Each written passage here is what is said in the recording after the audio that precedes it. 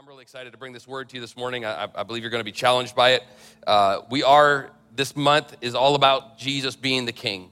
And we love that he came as a little baby with very humble beginnings, but he did come as our King. And better than that, he's still our King. Praise God for that.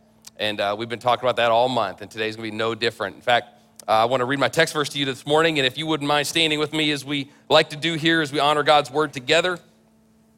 This is the Apostle Paul in his letter to the church in Philippi, and he's talking about the nature of who Jesus was and is in our life today. Starting in verse 5, he says, "Your attitude should be the same as that of Jesus Christ, who, being very nature God, did not consider equality with God something to be grasped, but made himself nothing, taking the very nature of a servant, being made in human likeness." That is basically describing the birth of Jesus that we are celebrating this month. "And being found in appearance as a man, he humbled himself and became obedient to death, even death on a cross." So now he's talking about the life that Jesus lived. "Therefore, because of what Jesus did, God exalted him to the highest place and gave him the name that is above every name, that at the name of Jesus, every knee should bow in heaven and on earth and under the earth, and every tongue confess that Jesus Christ is Lord, to the glory of the Father." Can somebody say amen? Praise God. That is a beautiful passage of scripture. I want to talk to you today about the fact that he is no ordinary king. Would you pray with me this morning? Our Heavenly Father, we love you. We thank you for this time we have together today, God. Thank you that you are in residence here. We worship you today, Lord. We pray today, God, that you would do your work in our hearts. Father, we thank you so much for sending your son to die for us. Thank you for the celebration we can have today because of what happened 2,000 years ago. We are so grateful and we love you. We want to honor you today through the rest of the time we have together. Let your name and your name alone be glorified in this place. And it is in the name of Jesus that we pray. And everyone said, amen. God bless you. You can be seated. So I'll start with a question this morning. I think it's still morning. Yep, a few more minutes. What do your heroes look like? When you envision a hero, not a specific person, but just in general, what would that person look like? Is it a mighty warrior that just came off the battlefield? Or is it maybe something a little more superficial, like an elite athlete? Or maybe it's a great politician, somebody that's a really great leader. We all have different things we envision when we think of our heroes. I think for me, it's probably some kind of a mix between a great warrior and an elite athlete, like a Spartacus that can really throw a football well, something like that. But all of us have something we envision as a hero. And I think if we think about it, oftentimes a king can be someone that is considered a hero. In fact, if you look at your Bible in the Old Testament, many of the kings of the Old Testament definitely fit the mold of what a hero would look like. They were mighty warriors. They were revered, respected, and honored, and just had so much going for them. And people wanted to be like them and be them.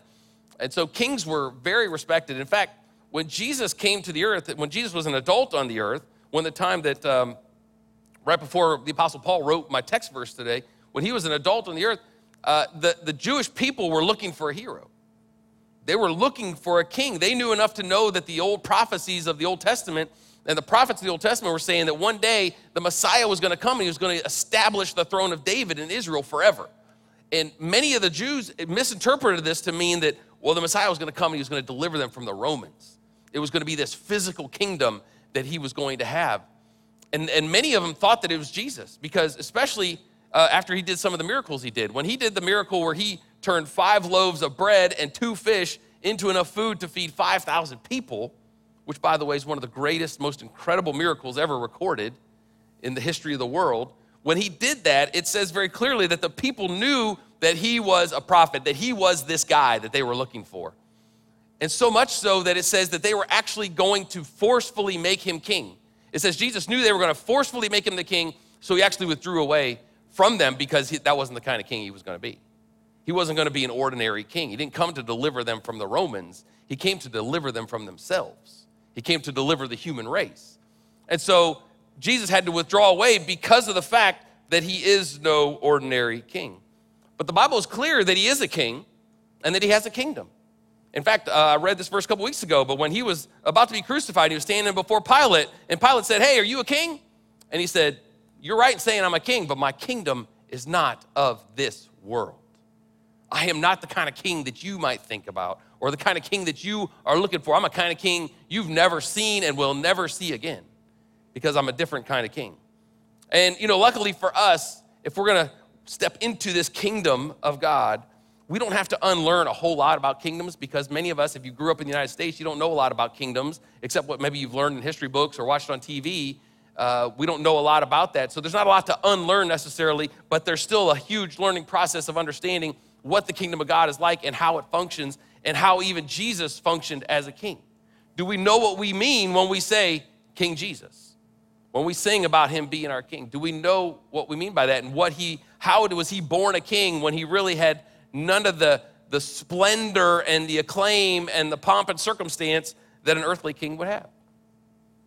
Because he was different in every way. He was different in birth, he was different in his life, and he was different in death than any other king. In fact, let's jump right in there. Let's go through those, because I want to talk about those today to start off in my message. He was different in birth than any other king, than any earthly king could ever be. Even in how a king would be born, Jesus was different. He was no ordinary king. An earthly king, when they're born, they're going to be born in a castle or in a palace, and they're going to be surrounded by all the best medical professionals of their day, and they're going to make sure it's sanitary and clean, and they're going to make sure there's no infections anywhere, and that this baby king that's being born, or it's a prince and heir to the throne, they're going to make sure that this little baby has all the advantages in the world of making sure that he was born in a good place and he's going to be healthy and strong. Jesus, coming as a king, was the exact opposite. He wasn't born in a palace or a castle. He was born in a barn. And he was placed in a feeding trough. I know we like the nativity scenes we see at Christmas that we see, displayed on stages and outside people's houses. They're cute and they're beautiful. But the reality is, Jesus was put in a place where animals would eat. And they put him in there because that's all they had. The opposite of what it would look like to be born in a palace or in a castle. He had the humblest of beginnings, and he chose to come this way. As Pastor Josh said during worship, he could have came in a hurricane. He could have came in a more powerful way if he wanted to. He could have came any way he wanted. He chose to come as a baby.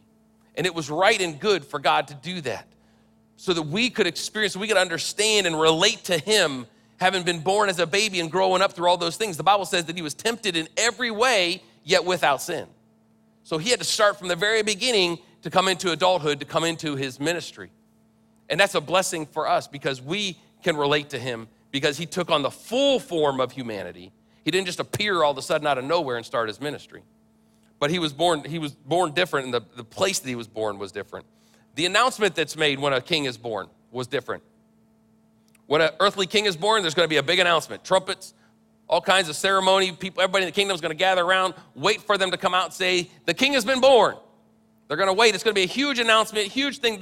All the dignitaries and the nobles and the royals are going to be there. They would not miss the announcement of the new king. Jesus was a little different. When Jesus was born, the announcement was made by an angel to who? Shepherds. It says the shepherds out in the field watching their flocks by night. An angel of the Lord appeared before them and announced the birth of this little baby Jesus. And if you know anything about shepherds in that day, shepherds were not high-class people. They were on the totem pole. If there was a caste system, they were down here at the bottom. It was not an honorable profession. In fact, they usually had to watch their sheep outside of the city, because people didn't want them in the city because they were dirty and just they didn't like them. And it was not a highfalutin kind of position that someone would have. So instead of being announced to all the high-ups in society, Jesus purposely made sure that he was being announced to the lowest of the low when it comes to the societal standards. That was intentional. He didn't do that so we'd feel sorry for him. He had purpose in everything he did to let us know that he was here for the people. His clothing was even different. Even his clothing is documented in the Word of God that it's different. A king's clothes is going to be the best there is, right? Probably a tiny little robe even to put on a baby. Maybe even a little teeny crown with a little scepter they can hold. They're going to have the best of the clothing. Jesus, obviously, again, the nativity scene is cute. We like to wrap a doll. When we do it, we wrap up a baby doll in a little blanket, put it in the manger. The reality is he was wrapped in swaddling clothes, which really just means torn rags. Just whatever they could find. They took whatever they could find, wrapped him up in it to keep him warm because he was outside in the night. Everything about Jesus being born was different than an earthly king would be. And this is not meant to do anything but to show us that he was a king before the people. And he did this purposely so that people hungry for God would still see him as a king. That's what he wanted. He wanted those of us that had a heart for God to see him for who he was. He was different in birth. He was also different in life. The life of a king is a life full of privilege. It's full of every advantage in the world. Every comfort that a kingdom has to offer is at the king's fingertips. Nothing is out of his reach if he is the king. Every comfort that could possibly be is at his disposal. And the posture that Jesus even had coming in as a king was completely different. An earthly king is to be exalted. His posture is one of exaltation, right? It's one of being high and lifted up. His throne was always high above everybody else so he could look down on everybody. That's how it was designed to be. They were above everybody. They didn't serve anyone. The idea of a king, even the idea of him serving someone would be offensive because that's not what he was here to do. He was here to be served. He is served in every way. He is fed by hand. If he wants to not even lift his hands to feed himself, he doesn't have to. There's nothing a king has to do. He has people all around him to make sure that he is served. And Jesus came just the opposite. He took the lowly position purposely. In fact, he said very clearly in Matthew 20, verse 28, the reason he came, he said, the Son of Man did not come to be served, but to serve and to give his life as a ransom for many. He did not come to be served. See, if you see him as a king and you know that he's actually a king that we say he is, him saying that is monumental. To think that a king would come and not want to be served is beyond comprehension for people of this day. And it's really beyond comprehension for us too. Kings, even today, they live to be served. That's what they're here for. Yet Jesus said, I came to serve and to give my life. At the last Passover that Jesus had with his disciples, he got down on his knees and bent down in front of his disciples, which for a king to get on his knees in front of anybody would have been completely objectionable. Got on his knees, washed their feet, which also, by the way, was the lowest of the low positions that a servant could have in any household. See what he was doing here? He was purposely being the antithesis of every other king that ever came. But he had a reason for it. And then in authority, his life was different too. A king, an earthly king, has complete dictatorial authority over his entire kingdom, and you have to obey what he says. You have to submit to his rules and his laws. If you don't, it will be met with quick and swift and severe punishment. Jesus gave up all the authority he had. He didn't have any authority on this earth in the natural way that people had to do what he said they should do. He couldn't inflict any punishment. He gave up all of his kingly authority when he came to this earth to serve humankind. And it was also different in accessibility in life. And this is one of my favorite ways that Jesus was different. You see, an earthly king is insulated from his people, right? If you're a commoner, like the overwhelming majority of us are, you're not getting an appointment with the king. You can't get the king's secretary's phone number and call and say, when can I get on his calendar? It doesn't work. There is no line to get in to see the king. He's completely insulated, completely removed from his people. If you have a problem, you deal with one of his underlings, right? But Jesus was different. He was no ordinary king. I love this so much because not only was he not insulated, not only was he just available, he went another step beyond that, and he invites us into his presence. He didn't keep us away by insulating. He didn't even just say like, you can get on my calendar, but it's going to be a while. He says, come into my presence. Come be with me. It was completely different than any other king. For him to say, you're welcome in my presence is a powerful, powerful statement for him to make. And frankly, church, many of you might have grown up not really knowing this King Jesus that welcomes you into his presence. Maybe some of you grew up as I did, feeling like he doesn't really want me in his presence. He just wants me to obey his rules and stay out of his way. Little old me. I'm not a priest. I'm not wealthy. I'm not a high and mighty person. I'm not someone of power. I can't come into the presence of God. He just wants me to obey him and stay out of the way. And many of you probably grew up that way too. And I can tell you today that is not the King Jesus of the Bible. That is not who King Jesus really is, wanting us to just follow his rules and stay out of his way.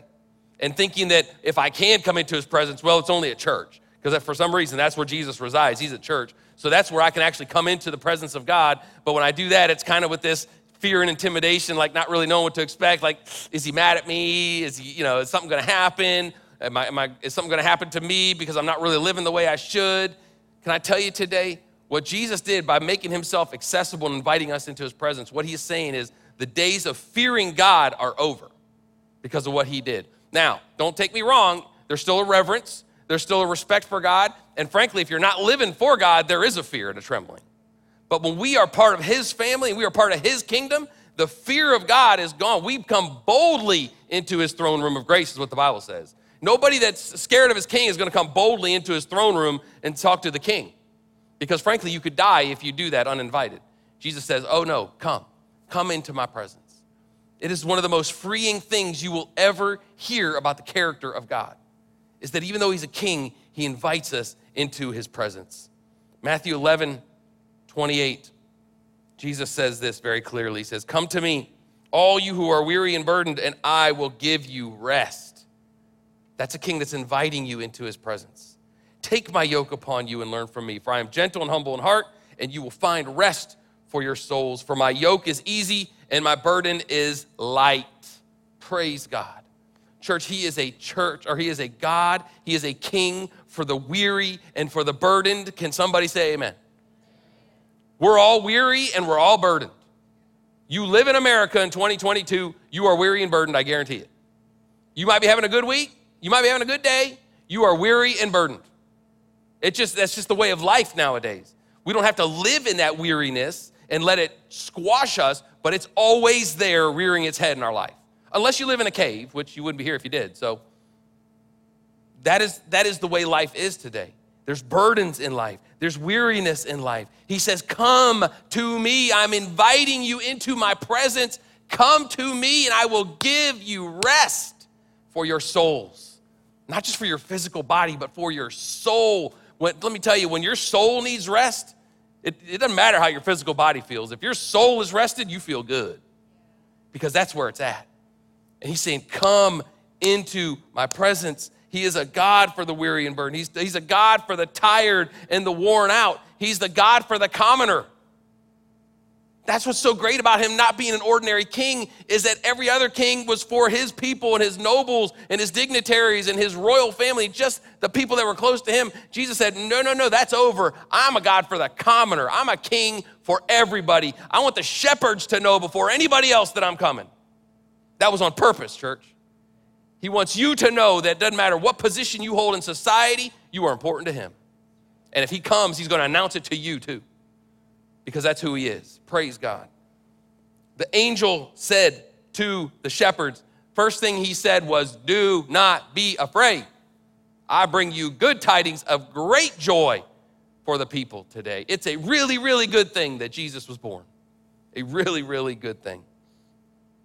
So he was different in birth, he was different in life, and he was different in death. Even the way he died wasn't like an ordinary king. Praise God.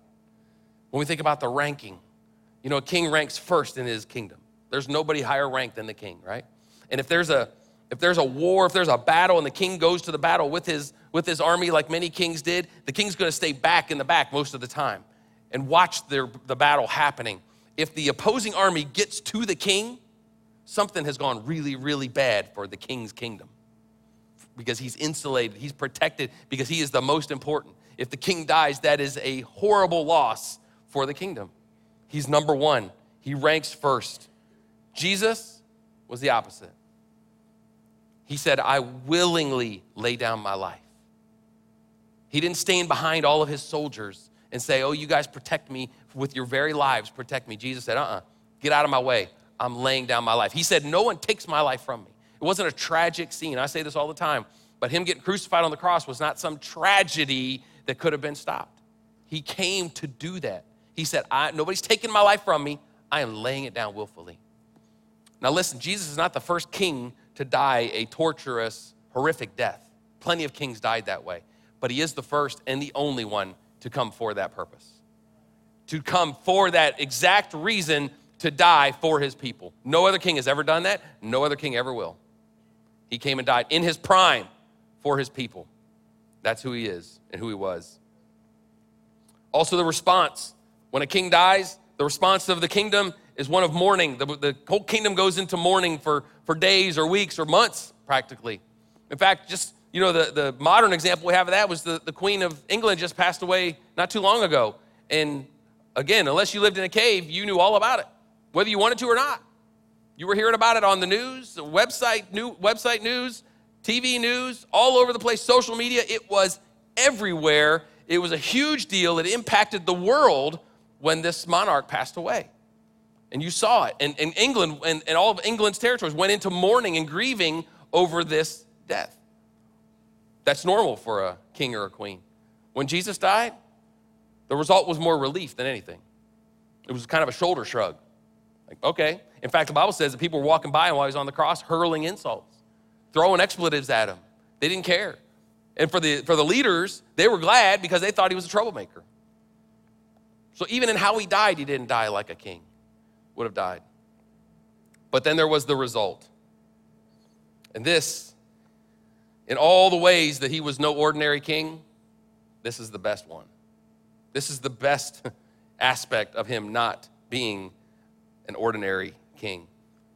When a king dies, the result of a king dying is pretty simple. They're dead. They're dead. They're in a grave. Their reign, R-E-I-G-N, is over. It's over. The reign of their kingdom is over. All that's left is their legacy and the memory of that king, because they're gone. When Jesus died, his reign was just beginning. That was the very beginning of his reign. You see, kings come to conquer their throne, to make sure they protect their throne, to make sure no one overtakes them while they are alive and their king on this throne. Kings live to conquer their throne. Jesus lived to conquer the grave. That's why he came. He had to die so that he could conquer the grave. The grave couldn't be conquered unless he died. And so his reign actually started when he died. This is the biggest difference. This is the biggest reason he was no ordinary king, was because he had to die so that he could start his reign, so that he could defeat death, so that he could defeat the grave, so that he could bring salvation to you and to me, to bring life and to bring freedom for each and every one of us that believe and call upon the name of the Lord. Praise God for that. So, the question is he your king? Is he your king? Now, I realize you're here today, or you're listening online. And if you're a Christian, you would say, well, of course he's my king. I mean, I stepped into salvation X number of years ago or months ago, whenever I did. I believe that Jesus is the Savior of the world. I've asked him to forgive me my sins. I've asked him into my life, and I've given my life to him, and I'm saved. And I mean, goodness sakes, I'm here at church today, aren't I? Of course he's my king. Can I tell you today, and this might shock you a little bit, but you could do all that and him still not be your king? You could do all that and him still not be your king. You can be part of his kingdom and him not be your king. You see, it's true that if you want to be part of the kingdom of God, the only way into that kingdom is through the gate. Jesus talked about it. He talked about how he had this sheep pen, and that was a parallel of the kingdom of God. And that if you want to come into his sheep pen, he says, I have many sheep in my sheep pen. And if you want to come into that sheep pen, the only way in is through the door. And Jesus says, I am the door. He says, I'm the gate. I am the way into this pen. So the only way to get into the pen is by salvation in Jesus, through Jesus. And so we celebrate that. We're thankful that that is the way to come into the kingdom of God. Not everybody living on the earth is part of the kingdom of God. To get into the kingdom of God, you have to go through the gate. The gate is Jesus. It's the description of salvation in our life. And if you are a Christian today, then you've had that experience where you have walked through that gate and walked into the kingdom of God, and you are part of the kingdom of God. The problem is the tendency so often for us is to walk into that gate and just stand there and stay close to the gate. And we can live our life sometimes, if we're not careful, celebrating the gate. Celebrating the fact that, glad I'm saved. Glad I'm not on that side of the fence anymore. I feel sorry for those guys. And we just celebrate that we're saved, or we're celebrating the fact that we had this gate that we walked through. And you might say, well, shouldn't we celebrate the gate? The gate is Jesus. Well, of course we should. We celebrate the fact that he is the gate. But you know what else is really different about this kingdom than any other kingdom? Jesus said, I'm the gate. But you know what? Once you get in, he's also the shepherd. He's also your source. He's also your anchor. He's also your purpose. And he's also your king. The goal for us as followers of Jesus is not to just get inside the gate and stand there and pat ourselves on the back for how good we did to get in the gate. The goal for us as followers of Jesus is to go into the kingdom and to be part of the kingdom of God, to go deep, deep, deep into the kingdom. You see, he doesn't, the fact that he's not an ordinary king, the fact that he's not insulated, but he's accessible and he invites you into his presence, he's not just inviting you into the kingdom, that's the entry, but once you get into the kingdom, now he says, now I want to invite you into a deeper place. I want to invite you in with me. And see, too oftentimes, we want to be part of this incredible kingdom that he has created for all of us, but we really just want him to be kind of more like an ordinary king. Like, just keep your distance. I'll behave myself. You do your thing. I'll do mine. When I die, then we'll chat. But the reality is he doesn't want us to just stand there and him be an ordinary king because he's not an ordinary king. And when we come in, he says, now I want you to be part of my kingdom. I have a system that I want you to work under to be part of this kingdom that will honor me and be a blessing to the kingdom, because when we come into the kingdom, it's not just about us anymore. Well, it never is, really. But it's not even just about Jesus. It's about those in the kingdom, and it's also about those that aren't in the kingdom yet. We're not called to live that way, that it is just about us rejoicing in the fact that, I'm glad I got through that gate. That is the initial rejoicing that we have, but that's only the beginning of our life in the kingdom of God. See, when we step in through that gate, most of us, if not all of us, brought some baggage with us. You might have got rid of some of the baggage when you walked through the gate right away, because God does that. You've seen people get saved, they give their life to Jesus, and man, they had addiction that was broken off of them the moment they got saved. Praise God. But even if you get addictions broken off you, you're still coming in with baggage. Because here's the thing. When you step into the spiritual kingdom of God, you're not leaving the flesh outside. The flesh has to come with you because we're still human beings living on this earth. The kingdom where the flesh stays away is the new one up in heaven when we get to go when we die.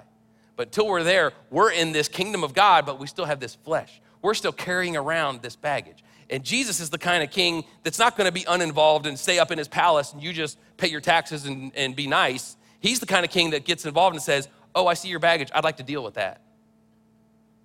I'd like to take care of some of that for you. In fact, I'm insisting that we deal with your baggage. And we, too oftentimes, don't want to let go of that baggage. What we'll say is, yeah, I just need to get closer to Jesus, or I just need to pray and ask Jesus to help me with this. We're wanting Jesus to take our baggage by force, when the reality is the Bible's clear, that's not how he does it. He says what you lay down, what you give to him, he will heal in our lives. He will take care of in our lives, but we have to surrender it. We too often don't want to surrender it. We want him to take it from us so that we don't have to put any work in. See, oftentimes we want to be part of the kingdom, but we don't really want him to be our king. And this is meant to encourage you guys, because the beauty of who he is that he doesn't condemn. He doesn't beat us down. He doesn't stand there and tap his foot and say, you're just not good enough. He's just always drawing us deeper into the kingdom. He's saying, come to me, I'll give you rest. I'll give you rest from those burdens in your life. Some things, we do need supernatural healing from God. If there is generational stuff and there's addictions in our life and we need God to do supernatural work, but a lot of things we deal with, it's just a matter that we just need to just lay it down and let him have it and just walk away from it. And he's saying, I want to help you with that. I want to come. He says, come, give me your burdens. He didn't say, stand there and I'm going to come up to you and I'm going to take those burdens from you and I'm going to throw them in the pit of hell where they belong. He says, give them to me. Bring them to me. Bring your burdens and then I will give you rest. That's who he is. That's the God that he is for each and every one of us. He is not an ordinary God. Galatians 5:17. It says the sinful nature desires what is contrary to the spirit, and the spirit what is contrary to the sinful nature. They are in conflict with each other so that you do not do what you want him to do or what you want to do. So when you come into his kingdom and he says, hey, you got some baggage, I want to deal with it, immediately there's conflict. Immediately. It doesn't matter who you are. Every time God wants to deal with your baggage, there's conflict. Because my flesh doesn't want to deal with my baggage. My flesh is just fine and dandy with my baggage. And I still have that flesh. So there is a conflict there, and we have to be intentional against that conflict. We have to be intentional to consistently lay it down and say, Jesus, I want you to be my king. I don't want to hold anything back. That baggage will cause us to hold things back from him. And he said, I don't want you to hold anything back. If you're not in a depth of relationship with me you want to be, it's because you are holding back. And he's saying, leave that stuff. Lay it down. Let me deal with it. If you want to live a life worthy of the kingdom of God, you can't just hang out at the gate. He has to be your king. Colossians 1, this was the Apostle Paul wrote this letter to the church in Colossae, and he was praying for them, and he said this, he said, we pray this in order that you may live a life worthy of the Lord and may please him in every way, bearing fruit in every good work, growing in the knowledge of God, being strengthened with all power according to his glorious might, so that you may have great endurance and patience, and joyfully giving thanks to the Father, who has qualified you to share in the inheritance of the saints in this wonderful kingdom of light that is not like any other kingdom. It's an unordinary kingdom. He says, the Father has qualified you, so live a life worthy to please him in every way, bearing fruit in your life. So, the inheritance that we get from our God is not found hanging on the outskirts of this kingdom that God has created for us. We are called to live a life worthy to please him in every way. And I know if you're not careful, that can sound a lot like works. Like, man, now you're talking to me about having to earn my salvation, earn my good standing with God. Nope, absolutely not. Ephesians 2 is crystal clear that we are saved by faith through grace. It is not from man, and it is not by works, and it is a gift from God so that no man can boast. Praise God. That is the gate. That is the salvation that we step into. There is no other way. But that's not the end of it. Once we get in, it is very clear as well. Paul's saying, live a life worthy of the kingdom. Live a life worthy. So what does that look like? How do I know if I'm living a life worthy of the kingdom? Because see, our minds would immediately go to, this is where mine goes to, if I'm not careful, my mind immediately goes to, okay, live a life worthy of the kingdom, live a life worthy of the kingdom. Okay, good. That means I've got to do the things the Bible says. I got to be nice, I got to be kind, I got to be full of joy, I've got to be patient, I can't have road rage, I've got to forgive everybody, I've got to love people, I got to love even Yankees, I got to love politicians, I got to love people in the media, I got to love everybody. I got to do all these things that what a good Christian does. That is not what living a life worthy is. That's the outworking of living a life worthy. That's the fruit of living a life worthy. Can I tell you what living a life worthy looks like? Good, I'll show you. Very quickly. It says, there's three examples I'm going to give you very quickly that show and talk about worthiness of the kingdom of God, okay? And they all center around the same theme. The first one is from the wedding feast in Matthew 22, where the king, this is a parable that Jesus gives. He says the king was having a wedding feast for his son, and he invited all the people that they knew, the people close to them, all their friends, said, hey, come to my son's wedding feast. It's going to be beautiful. Everybody resisted, said, no, I can't come. So he sent his servants out a second time and said, tell them it's going to be awesome. I'm paraphrasing, of course. But he was telling them about the food they're going to have. It's going to be awesome. You're going to want to come to this. They still refused. Some of them said, no, I got my field I need to tend to. Some of them said, no, I have this business I need to look after. I can't come. So finally, in Matthew 22, verse 8, this is what the king says. It says, then he said to his servants, the wedding is ready, but those who were invited were not worthy. Okay? Now I'm going to move on to the next one, and then I'll explain it. Luke 9:61. This is when Jesus was really getting popular, and people wanted to be around him. And somebody came to him and said, hey, I'll follow you, Lord, but first let me go back and say goodbye to my family. Jesus replied, no one who puts his hand to the plow and looks back is fit for service in the kingdom of God. Or in other words, they're not worthy of the kingdom of God. Sounds pretty harsh. He just wanted to say bye to his mama. He wouldn't let him do it. He's not worthy of the kingdom of God. I'll explain that in a second too. The third one is out of Matthew 10:37, where Jesus says, anyone who loves his father or mother more than me is not worthy of me. Anyone who loves his son or daughter more than me is not worthy of me. That's pretty harsh too. It's hard to keep that even in line. Do I love God more than I love my kids? Today, maybe. Yesterday, probably not.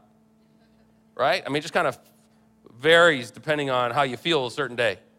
So he says you got these three situations. all seem pretty harsh. Say, man, I'm not worthy of the kingdom because I wanted to go say bye to my mom, or because I didn't come to your wedding party.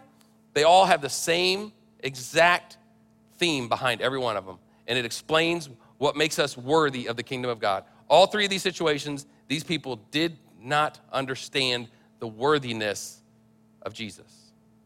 That's what it was. They didn't understand how worthy Jesus was. They put other things ahead of Jesus, thinking that Jesus was just one of those ordinary kings that they're just gonna add to their life. The guy said, I wanna go say bye to my parents. That's not necessarily just running up, saying bye real quick, hugging them and leaving. That could have taken weeks or months.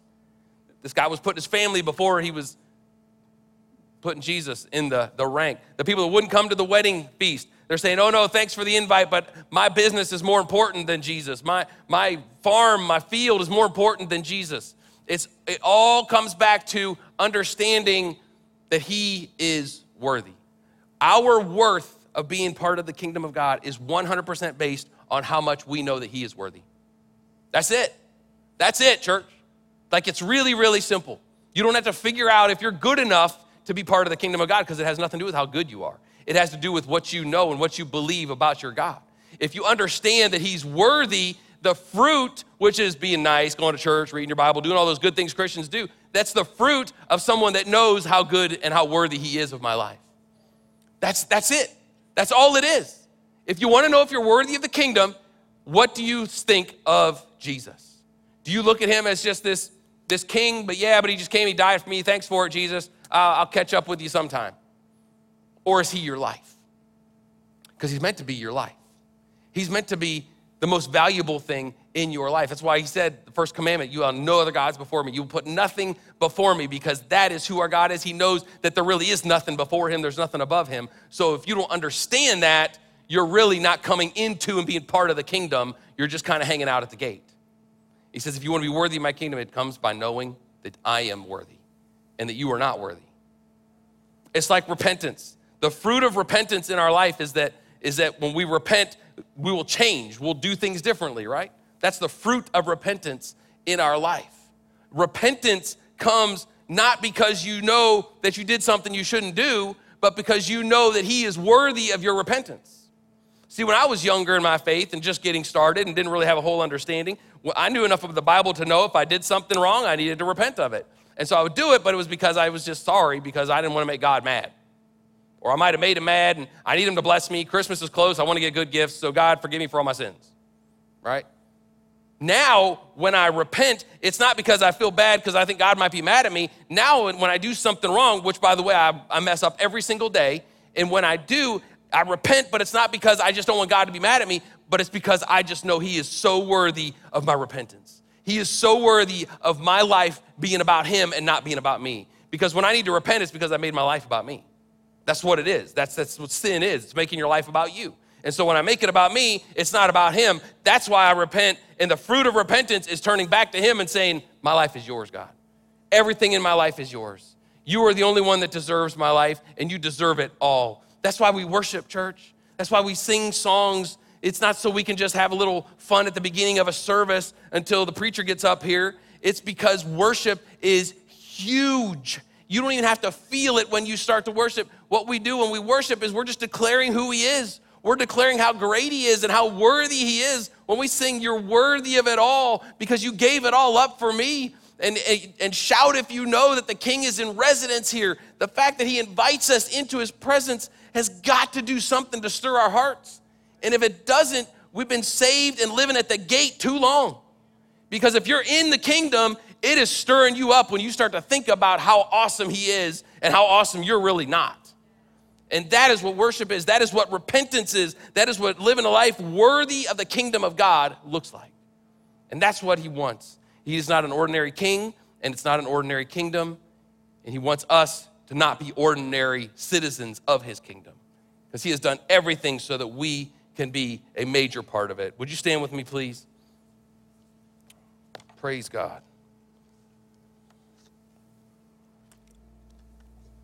I love you guys. I'm glad you're here today. And I hope that this challenges you and encourages you. The fruit that comes from our life is not something that we do because we're just trying really hard. It's something that is an outpouring of a life that knows that he is worthy. that he is really so much greater than any other king. And sometimes it can be a challenge for us because when you look at how he came as a king on this earth, nothing about him looked like a king.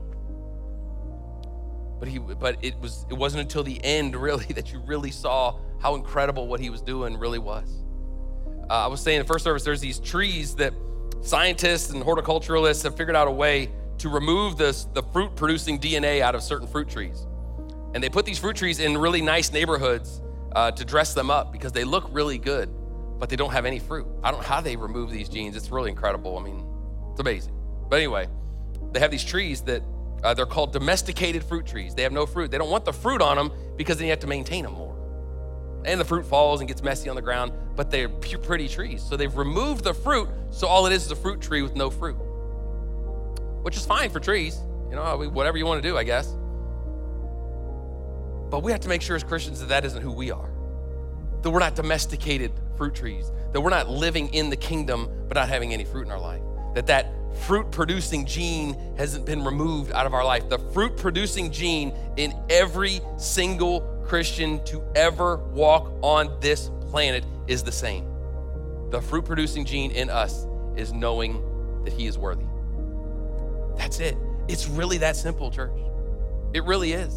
I know it's not easy to live a life in such a way that you're always focusing on how great he is, but the more we can do that in our life, the more things come into focus and you can understand and live in such a way that the fruit comes out of your life in a way that it's not being forced, but it's actually the outpouring of your life.